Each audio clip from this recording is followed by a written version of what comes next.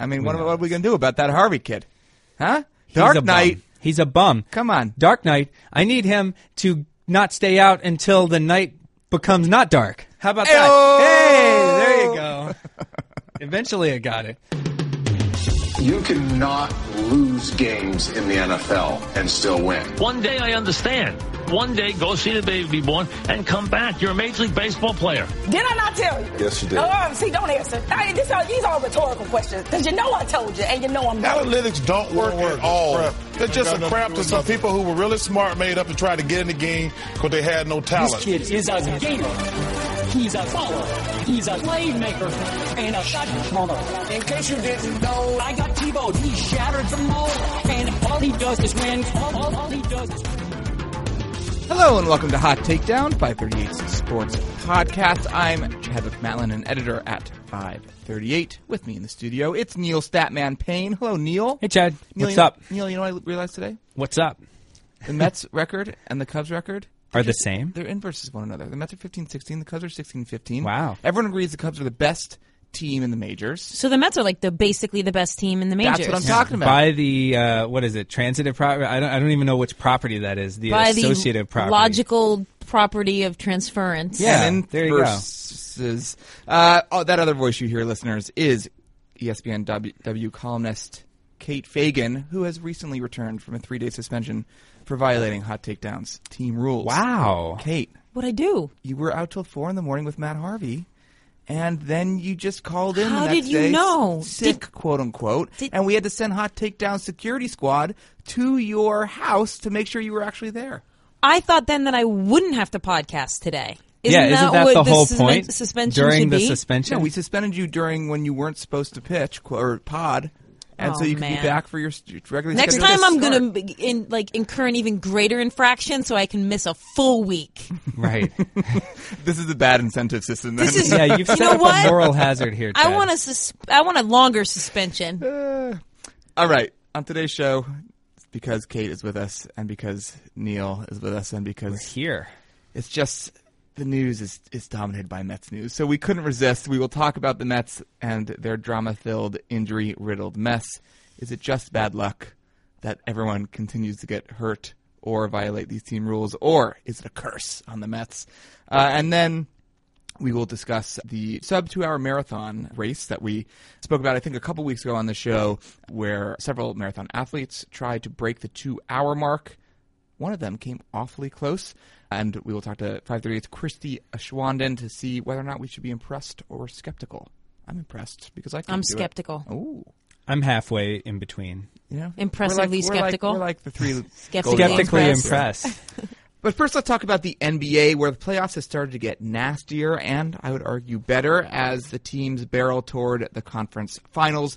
The Cavs and Warriors are already in to their respective conference finals, and the Rockets and Spurs are locked in what I would call a coaching duel in the other series in the West. But we wanted to first focus on the remaining series in the East, where Isaiah Thomas and John Wall are putting on tricks to help. We've invited 538's NBA writer Chris Herring on. Hi, Chris. Hey, guys. How are you? Chris, it's been so long since we had you on Hot Takedown. Very excited to hear your voice. So the series between the Wizards and the Celtics is tied 2-2 going into Game 5 on Wednesday night, I believe. How much of it revolves around the 2 point guards? Because it seems to me like they're at least the avatars of the teams, if not sort of how the engines and how each team needs to respond to the other. You know, I kind of get the impression that it's a lot about the other guys. You know, these two are such good players. You know, at least offensively, you know you're going to get a lot out of them most times from night to night. And so what are the others doing? You know, what is Bradley Beal contributing? He's kind of been up and down this whole postseason. And so I kind of look at that. You kind of look at what adjustments the coaches are making, as you brought up before, and kind of the chess match they're playing. Isaiah Thomas has been pretty inconsistent since the last series. You know, he had the 53-point game. And so they definitely matter. But, you know, it hasn't been quite as head-to-head as what you're used to seeing because of the fact that Isaiah's so small. He's not going to guard John Wall every possession and hasn't been doing that from one play to the next. So it's, you know, these two matter, and obviously they kind of are the engines that make their teams go. But I think it's kind of about everybody else and kind of, you know, how do these teams stack up against each other as opposed to just, Isaiah Thomas and John Wall. Chris, I ran into Bruce Bowen up in Bristol, and I asked him about this series, and he said by far that the Washington Wizards, he felt were going to win, have been way more impressive. Beyond just the series being tied 2-2 and the final score numbers, what are the numbers telling us about which team at this point is playing better basketball?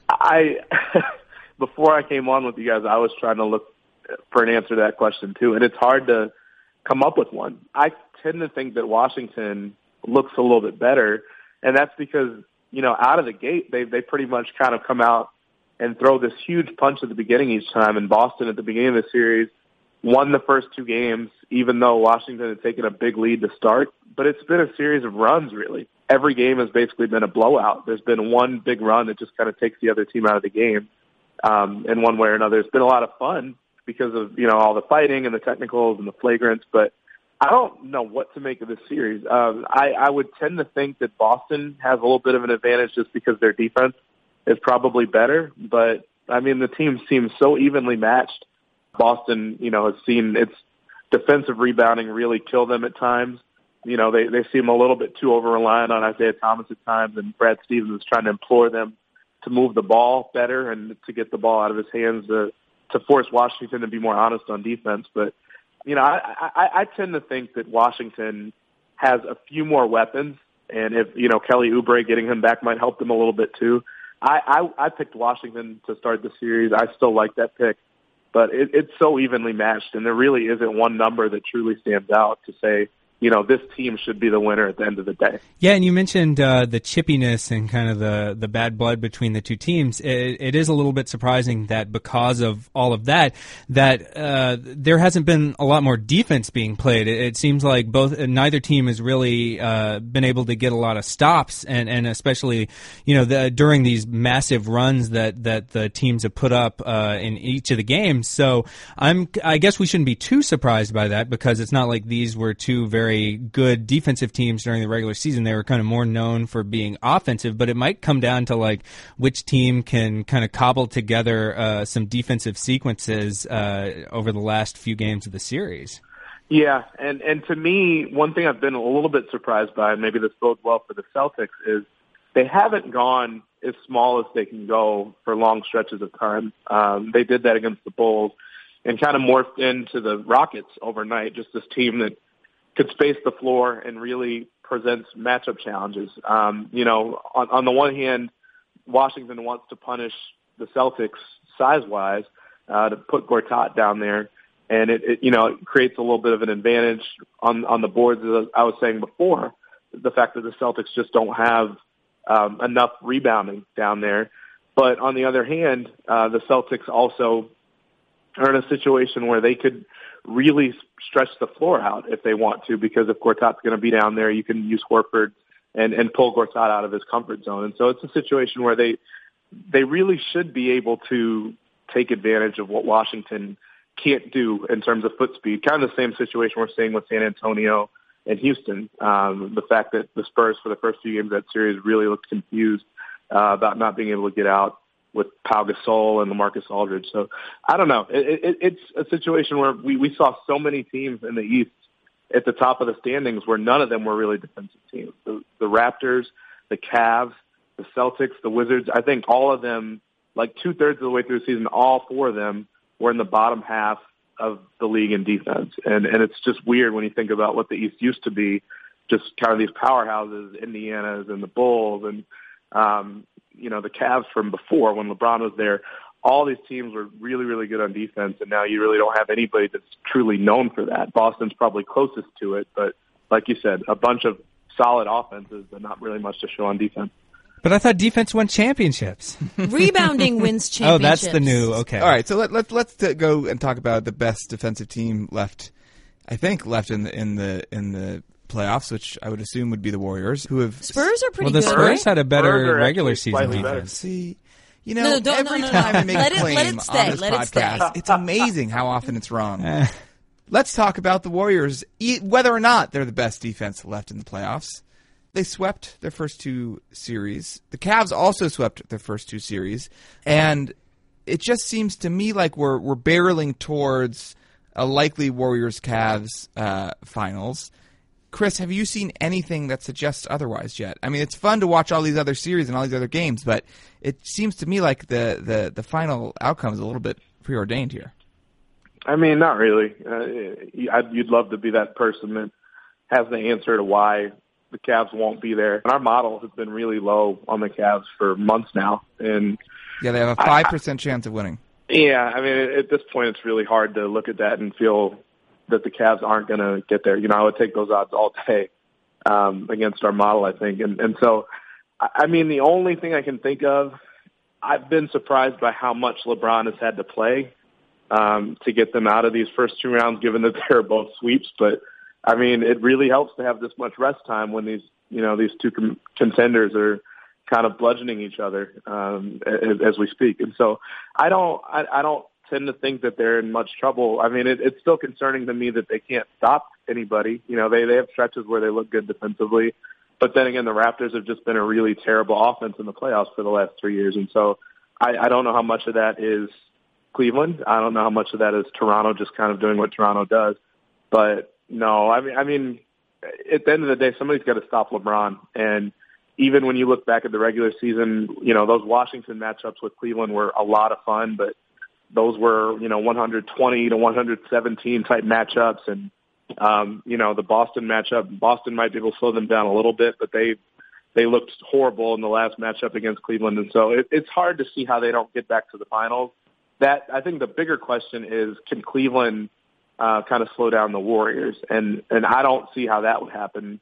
And to your initial question, no, I don't see how it's not a Warriors Cavs rematch for a third time. It'd be the first time we've ever seen back-to-back-to-back rematch there for the finals, but it looks more and more like that's going to be the case.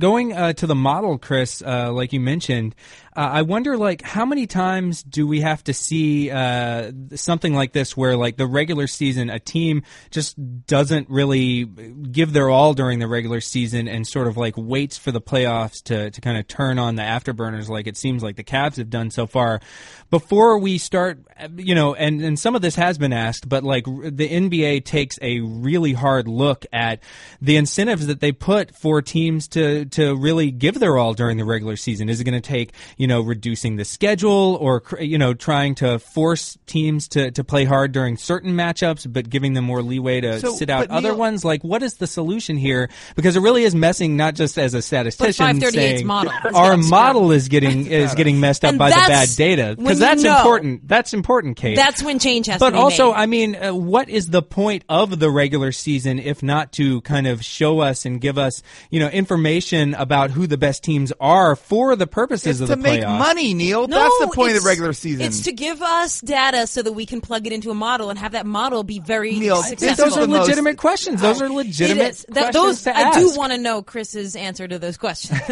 It's obviously in the eye of the beholder. I mean, you look at the Spurs, and they're going to use it as, they're going to use the whole season as nap time. And you've got, Cleveland, kind of a mix between trying to make sure that they can work out all the kinks in their defense, which they clearly needed the time to do that. Whether or not they're flipping a switch, they still looked awful up until a few weeks ago. Even the Indiana series, I wasn't really convinced that they were a title contender clearly, but whether or not that they had a chance of winning, I'm still not sold on the fact that they have a chance of beating the Warriors, which is incredible to say given that they did it last year. But I guess everybody uses it as something different. Toronto for the whole season was constantly kind of measuring themselves against Cleveland and making the trades at the deadline with Ibaka and PJ Tucker to figure out how they would match up. Everybody kind of uses it to weigh themselves against whoever they think they're going to have to compete against. Utah was trying to do that this season to try to figure out, free agency. Do they need to remake themselves? What is it going to take for them to get back Gordon Hayward in free agency? Are they competitive enough to convince Hayward to want to stay? And so that's what everybody uses the regular season for. Utah would have loved more time to figure out which pieces fit perfectly with Hayward. And so everybody's in a slightly different situation. The younger teams normally aren't as concerned about the rest issue. The older teams are probably overly concerned with it. But then you watch the playoffs and you look at Nene get hurt for Houston and you look at Tony Parker go down for the Spurs, and then you feel like it still wasn't enough rest. And so everybody's different. The league is most concerned about the bottom line and, the TV deals and everything like that. And so they get upset when they have a national televised game. But when you look at a lot of those games where the teams pulled people, oftentimes they had back-to-backs. And so I think it's something the league could remedy or try to, get the teams to kind of work with them in a heads-up situation where they just communicate better and try to maybe play in the national TV games, but not the ones that are right after. But it's still a mess. I mean, you'd like to see something come of it, because even if you're a fan of a team and a team that's a contender, you want the Stars to be playing on the night that you go to the game. And so you'd like to see them work around a little bit better. I'd love to see them shorten the schedule just a little bit and find kind of a happy medium so that you wouldn't have to have guys skip as many games as they've been skipping. Yeah. All right, Chris Herring, thanks for coming on Hot Takedown and talking NBA. We probably aren't done with you yet this offseason, so we'll talk to you again soon. Look forward to it. Listeners, if you want to read more of Chris's work, you can find it on 538. We'll put a couple links to his recent pieces on the show page. Before we keep going with this week's show, let's get a word from one of our sponsors. Hot Takedown this week is sponsored by 1-800-Flowers. Mother's Day is just around the corner, and the countdown clock for you to get your mom a gift is ticking. Don't miss out on the opportunity to deliver the smile that only comes from the most gorgeous of bouquets. This Mother's Day, 1-800-Flowers.com has beautiful bouquets that are guaranteed to show mom just how much you appreciate her. Right now, when you order a dozen multicolored roses for only $29.99, 1-800-Flowers will give you another dozen plus a vase absolutely free. That is 50% off the original price. With a bright and beautiful mix of premium roses in a rainbow of colors, these blooms are guaranteed to show mom just how much she's loved. These breathtaking roses from 1-800-Flowers are picked at their peak and shipped overnight to ensure freshness. That's a dozen multicolored roses for only $29.99 plus another dozen and a vase for free. It's an amazing offer, but it expires this Thursday. So act fast to order a dozen multicolored roses plus an extra bouquet and a vase for, to say it again, just $29.99. Go to 1-800-Flowers.com. Click the radio icon and enter code TAKEDOWN. That's 1-800-Flowers.com, code TAKEDOWN. Hurry, the offer ends on Thursday. Okay, now on to baseball, which as usual just means on to the Mets. The Mets have, I think, have risen to the level of deserving this podcast to talk about them because they are in the headlines for one thing after another. We will talk about Matt Harvey by the end of the segment, I have a feeling. But let's right now concentrate on the injuries, which are sort of the more baseball-centric and stat-centric thing that we can discuss. The Mets DL so far this season has featured David Wright, Noah Syndergaard, Seth Lugo, Yoenis Cespedes, Travis d'Arnaud, Steven Matz, Lucas Duda, Juan Lagares, Brandon Nimmo. All of them have touched the DL in the first 2 months. This is after almost every Mets pitcher has had some type of injury that has shelved them for a year. Mets fans are wondering. I am wondering. I think Neil's wondering. Kate, I think you're wondering. We're all wondering. My dad's definitely wondering. What is the deal with the Mets and injuries? Is it the training staff? Is Ray Ramirez, their head trainer, a problem somehow? He's been with the team for over a decade. Is he up to date on the latest information in the field? Or does he need to go back to med school? Or is this a fluke? And I'm hoping we can use this as a general to talk about injuries in baseball in general. And Neil, I know that you've been involved in some research that our colleague Rob Arthur has been doing around whether the Mets are sort of snake bitten, or with bad luck, or if there's actually something rotten at the core of the health of their players. Yeah, so Rob, as you said, wrote a story that should be appearing on 538 either today or tomorrow, or depending on when you're listening to this, it may have pubbed a long time ago. But he basically looked at how much potential value, projected value teams have lost to disabled list stints going back to 2010 by each major league team. So, for instance, the Mets have lost, hundreds of days to the DL from the various injured players that you mentioned, Chad, and we can actually pinpoint the value of that by using projected wins above replacement going into the seasons in which they were hurt,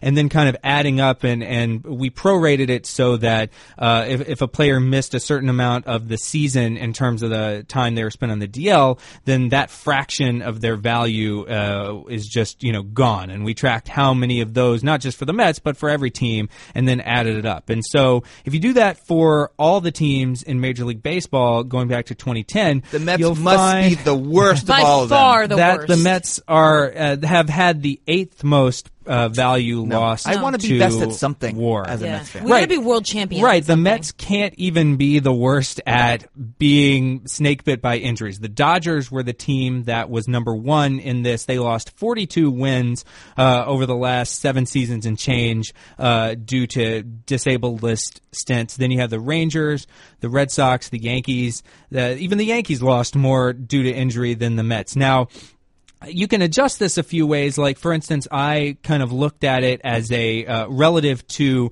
the team's total WAR, right? Because if you're the Dodgers, you have more WAR to lose because you have better players. You have the highest payroll in baseball for the past couple of years.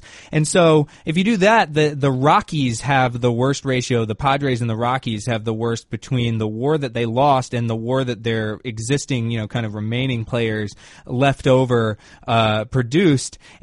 So you could say they were the most snake bit, but even by that metric, the Mets only rank 8th. And another thing you can look at is, all things being equal, you would expect older players to be lost due to injury. And maybe there's something there also with the Mets because of the way that they put so much of their hopes on a pitching staff. We know that pitchers are, by and large, as kind of a subgroup of players, pretty prone to be injured. But that's taken into account by the projections, right? Like if you run a projection for a pitcher, given his track record, we're going to regress that sucker back to the mean a lot because of there's built-in potential to be injured, compared with a comparable position player. Neil, I know you mentioned that some of the heavy-hitting salary teams are at the top, but that you then put in for this ratio of what your roster has for WAR. But it still seems, and as if when you look at this list, like at the very bottom of the list, and I don't have salaries in front of me, but like Houston, Pittsburgh, Seattle, Chicago White Sox, Brewers, Royals seem to be mostly teams that would have a lower end right. payroll. And yet still, when you take into account the ratio, they're still in the bottom few of Major League Baseball. Like, why? And I think that probably goes to the larger point of Rob's story, which is that injuries, if you think about the leader in injury WAR lost, the Dodgers lost 42 wins in the span of, again, 7+ seasons. That's not that much. I mean, it shows that injuries don't really matter that much in the grand scheme of things. Except if you're the Mets. Then it's kept us from at least 3 World Series. Well, that's kind of the overcooked mentality of talk radio and all of this, complaining about injuries and calling for the head of the trainer and things like that. The other thing there is that I've done Rob all of those things. I've realized we all have. Rob looked at the consistency of a team's wins lost due to injury from year to year, or across seasons, things like that, to see if certain training staffs have, really bad ability to treat injuries or prevent injuries, you're going to see some persistence there. And it turns out that it's basically random from year to year whether a team will experience a lot of games lost due to injury or not that much at all. So that also speaks to just the way that we kind of create these narratives, and we feel, Mets fans feel snake bit about the injuries, but don't think about all the times in which certain players that maybe would be likely to get injured didn't get injured, or certain players outperformed. And that's the big thing for the Mets, is that a lot of players on the team have just been performing below what we would expect from them given their track records. I want to talk about Matt Harvey. Yeah. We did the numbers part of the segment now to make it feel like a hot take. Now we're the emotional part. Let's just get to it, guys. Yeah. All right. So, listeners, in case you have not been following the back and forth, as some of us have in the room, Matt Harvey was supposed to start on Sunday, correct? I was at that game. So on Sunday, I walked up to Citi Field and learned that instead of Matt Harvey taking the hill, it would be, what was the guy's name? Adam Wilk, who had not started a game since 2012. Wilk. Do you think that's like going to see Hamilton and then like Lin-Manuel isn't playing Hamilton? anymore? I think that's giving Matt Harvey a little bit too much Okay, cool. credit, So- but And also, it's certainly poor like Javier Munoz, the understudy, was who back in then got hurt and also isn't playing. But it's not about Hamilton. It's about Matt Harvey. Matt Harvey scratched from his start on Sunday afternoon. Why? We came to later find out it was a 3-game suspension. Why the 3-game suspension? The Mets wouldn't say. Did it perhaps have to do with the sex toy that was tweeted out in a photograph? Actually, from no. the Mets account? Right. No, because it's the Mets. The sex toy is a separate incident. That's a separate from what we're talking scandal, about. yeah. And if you have not heard about the Mets dildo, I encourage you to Google Mets dildo.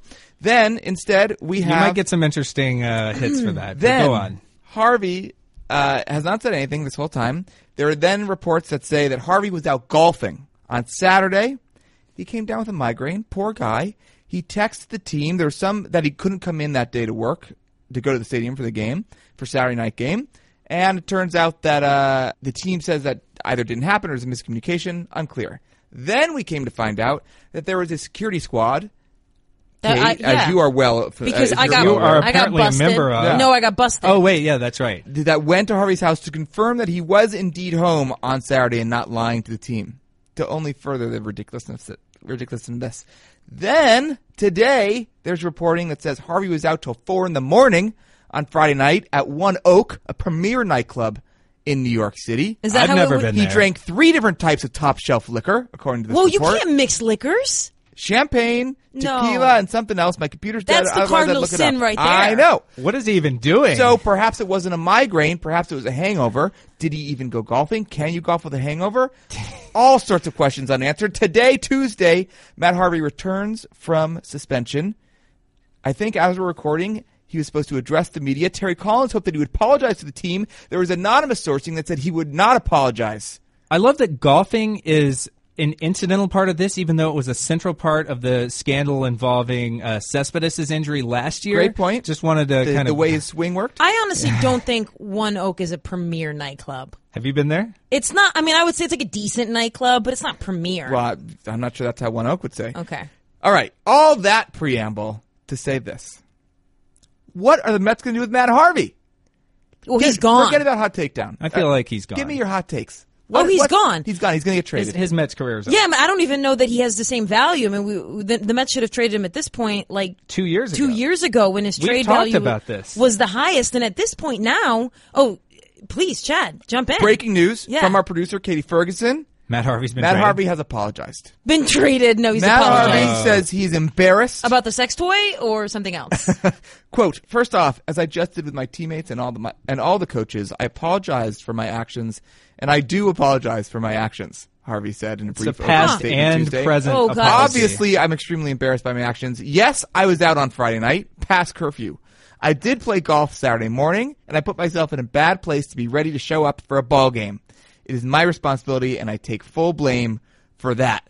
Now, Kate, is he still getting traded? Oh, absolutely. He owned up to it. He was a man. getting traded. Hasn't he owned up to this similar situation He has been late to several games. at various points? Like, Yes. as my dad, I talk to my dad about Matt Harvey all the time because he's an old school Mets fan who's like, you can go be the nightclub guy about town, but do your job first.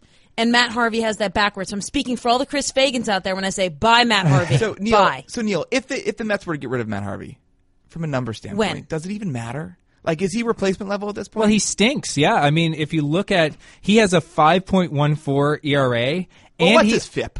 Well, I'm getting to this, Chad.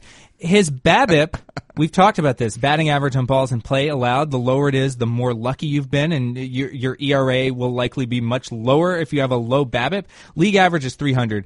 He is allowing a 236 BABIP, which has to be one of the lowest in baseball. So according to any kind of logic, his ERA should be incredibly low, and his FIP is higher than his ERA, and his ERA is good. 5.14. Good. I don't know what any terrible of that right now. means. But you know it's bad. But get rid of Matt Harvey. All right, let's leave it there. I'm sure there'll be more Matt Harvey news this season to come. There will be more Mets chaos, and I think we still need to answer the question of how do you know when a manager has completely lost control of a team?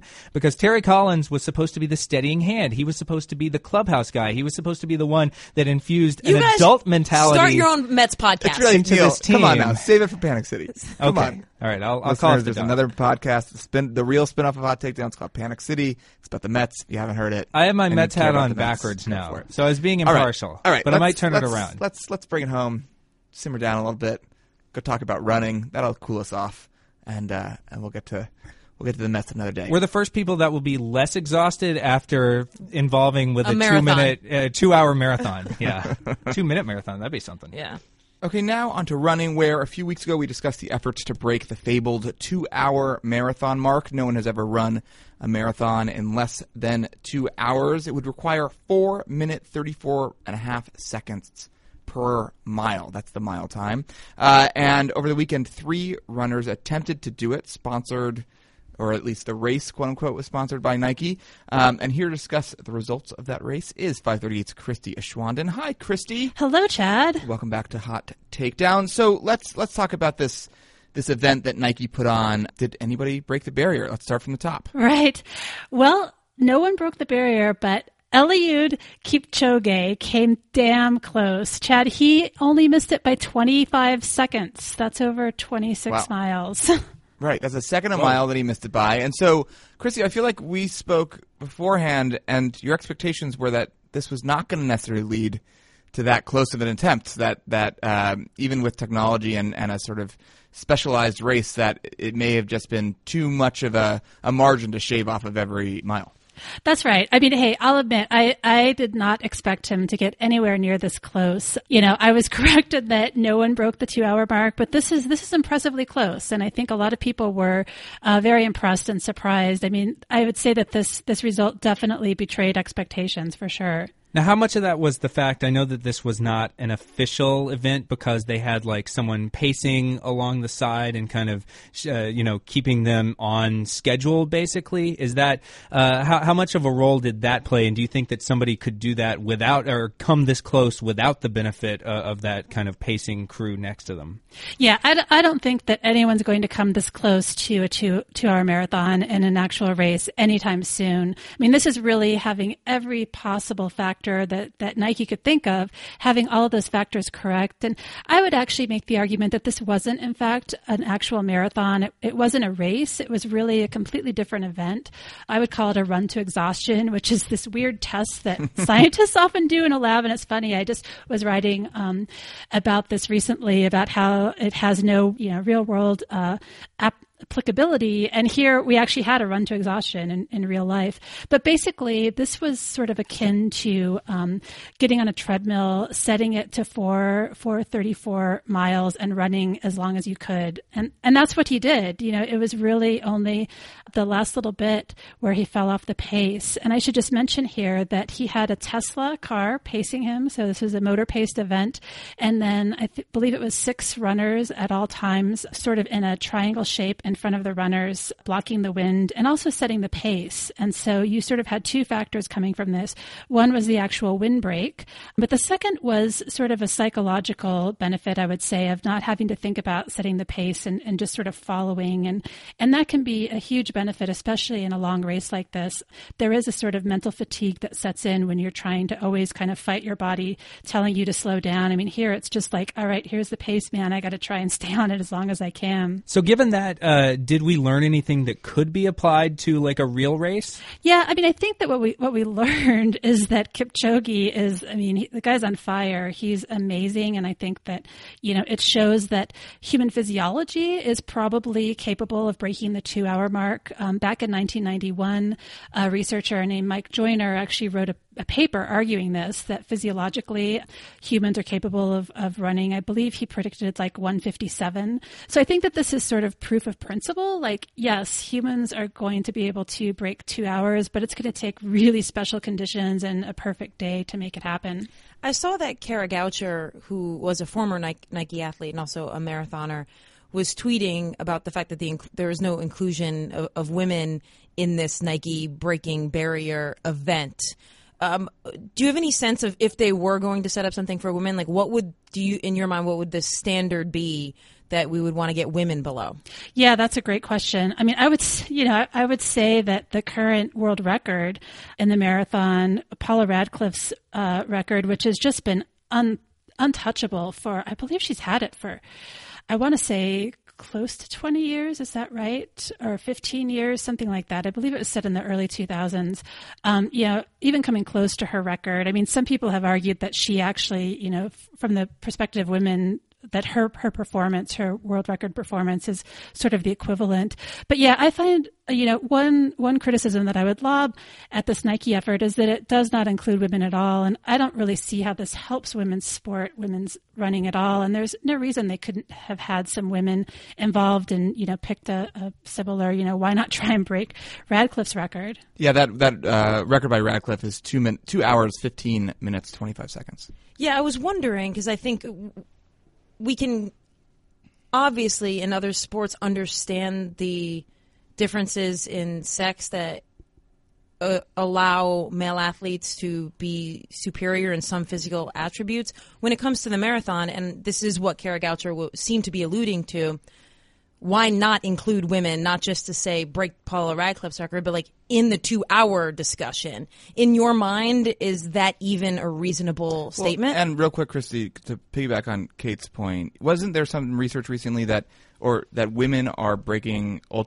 faster than men at ultra marathons because for whatever reason, perhaps their physiology is better adapted for especially long runs? Yeah, so there have been instances in ultra distance events of women performing as well as men and beating men, legitimately winning races, coming in first compared to the men. I think that there are physiological differences that are going to make it hard for women to outpace men even in some of these ultra events. But if there is an event that women are sort of better suited to, I think it is the ultra, the longer distance events. A part of this has to do with metabolic things, or the way that women use fuel a little bit differently than men at some of these long distances.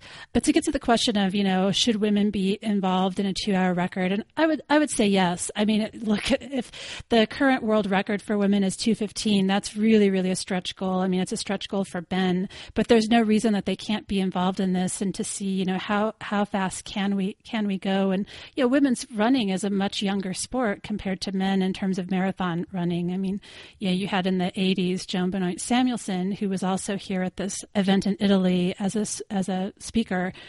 She was the first winner of the Olympic marathon for women. So, it's only been like one generation that women have even been competing at an elite level in this sport. Yeah, and it seems like just the opportunity to get any kind of data on women's performance under this like super controlled setup, like you described earlier, would be pretty valuable in a sport that, like you said, is so young and hasn't had as much research as on the men's side.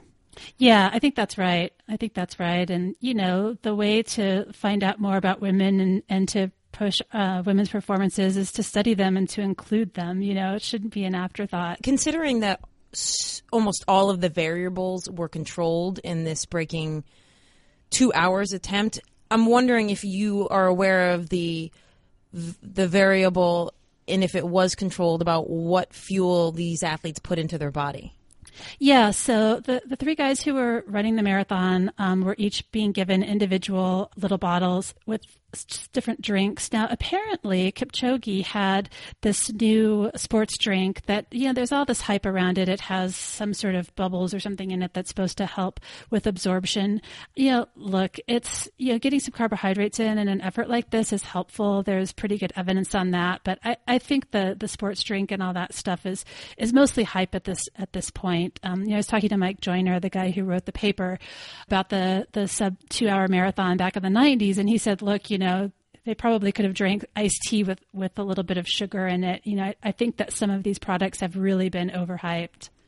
So we should also ask, because we sort of have to, about whether there were other substances that were being ingested by the athletes. What were the controls on performance-enhancing drugs that I guess Nike would have put into place? Yeah, so apparently they had hired a third party to come in and do drug testing. So there was some drug testing afterwards. We obviously won't have the results of that back yet. But this is kind of the elephant in the room, right? I mean, anytime you have performances like this, there's always going to be talk of doping. I mean, there's a very good track record of having top marathon runners be found to be doping. In fact, the women's marathon champion was just popped for doping. So that's always going to be an issue. Nike, has been associated with doping. They were a big sponsor of Lance Armstrong. There have been a lot of questions and investigation on Nike's Oregon running project. So, it's definitely something people are talking about. But this is the problem with doping. It's, there's a lot of talk, and it's really hard to know what's actually going on. Okay. Well, Christy, this has all been really interesting. Is there like a next step that we should be on the lookout for around breaking the 2-hour marathon mark, or is that still too early to know? Yeah, so there are 2 other projects that have been working on this, and so don't have any specific plans that have been publicized yet about what they're up to or when they will make an attempt, but don't expect that this will be the last try here. Right. All right. Christy Schwanden, thanks so much for coming on. Nice to be back. And listeners, if you want to read a little bit more about this, Christy wrote a piece right after the race was run, and it's up on 538, and we'll put it on the show page for Hot Takedown. Okay, now on to Significant Digit, where a telling number from the world of sports arrives on Hot Takedown's air. I'm bringing it today. 184.184 is the Sig Dig. That is Ryan Howard's batting average in Triple-A. For the Atlanta Braves AAA affiliate. The Atlanta Braves have parted ways with Ryan Howard, in part because of that 184 batting average. What a just disaster Ryan Howard's late career has been. It makes me really sad. Yeah. You want to follow up on it? Well, because I actually covered the Phillies winning the World Series back when I was with the Philadelphia Inquirer, and he was just really fun to watch. And he didn't seem like the guy that would just end his career in such a manner, because everything seemed to be big, and so it'd be like, bam, and then like, I'm not going to just stick around the game until I'm embarrassing Right, myself. He would have retired 3 years ago or something like that. Yeah, because he didn't seem like he was just like the guy who had to play baseball. It was like he was this fun, big, goofy That contract guy. was too big, I think. I mean, the contract has to go down as one of the worst in baseball history. I mean, so they gave him $138 million over 5 years, and Fangraphs has this sort of like how much you were worth according to WAR, how much you deserve to be paid, quote unquote. And for those 5 years, I mean, this is unbelievable. He was below replacement level, which means that he was worse than some, quad A call-up that you could get on a moment's notice on your roster for 4 of the 5 seasons that he was under contract. And over the span of those seasons, he was worth negative $15.5 million. So his WAR was so bad that if things were equitable, and I don't believe in this at all, I think players, earn what they get. And even if a contract like this is signed with Ryan Howard, God bless Ryan Howard for having that contract.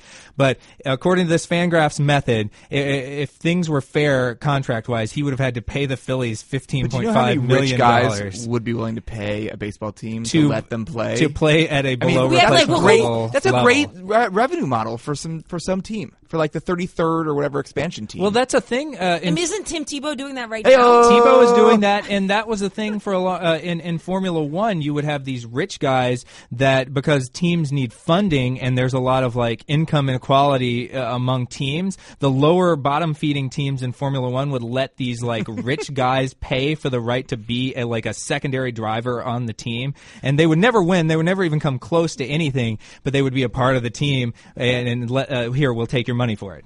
But seriously, how much should it cost to play for a major league team and get one at bat in the major leagues? If you're just a super rich dude or woman, my favorite team or any team, it's got to be. Well, doesn't matter. I mean, is there a premium? So, if I want to get an at bat for the Mets, what should that price tag be? Did Billy Crystal also do this in spring training? Can we scale up the Billy Crystal? You want a pro game. You want a strikeout in a pro game. Let's say we're the Mets of whatever it would be like 12 years ago where they're terrible. 2009 Mets. Yeah. I think $100,000. $100,000? Whoa, that's way so underselling low. it, Chad. I would think you could get a minimum of $10 million. Oh, yeah. You For would get one at some bat? Wall oh my Street. God, are out you and one kidding at me? bat? Yeah, You I mean, get some hedge fund schmuck Oh, you would could pay get that. a ridiculous amount. Well, that's what you should Oh, charge if you're the team. you know, it's capitalism. I didn't say what do you right. think is I'm equitable and fair sorry, in a Adam socialistic Smith. Didn't world. realize. We're talking about the Mets also. You have to realize they're going to wring every drop of money they can out of this situation. All right. That'll do it for this week's show. Listeners, if you know the answer to Kate's question, email us podcast@538.com or leave it in a review while you leave a rating on iTunes. Because that's where we are. Hot Takedown. Doing the credits a little bit out of order today. May as well. We're also on your favorite podcasting app. Find us wherever you find your podcasts. Our producer is Katie Ferguson. The first person to buy Hot Takedowns Fan on Yet Bat is Jody Avergan. We got production assistance from Tony Chow. Jorge Estrada, we miss you. Good luck out there at Gimlet Land. Our theme song is by Mystery Mansion. Thanks, Kate. Thanks, for Chad. talking about sports. Thanks, Neil, for talking about sports. Thank you, Chad. I'm Chadwick Matlin. Talk to you next time.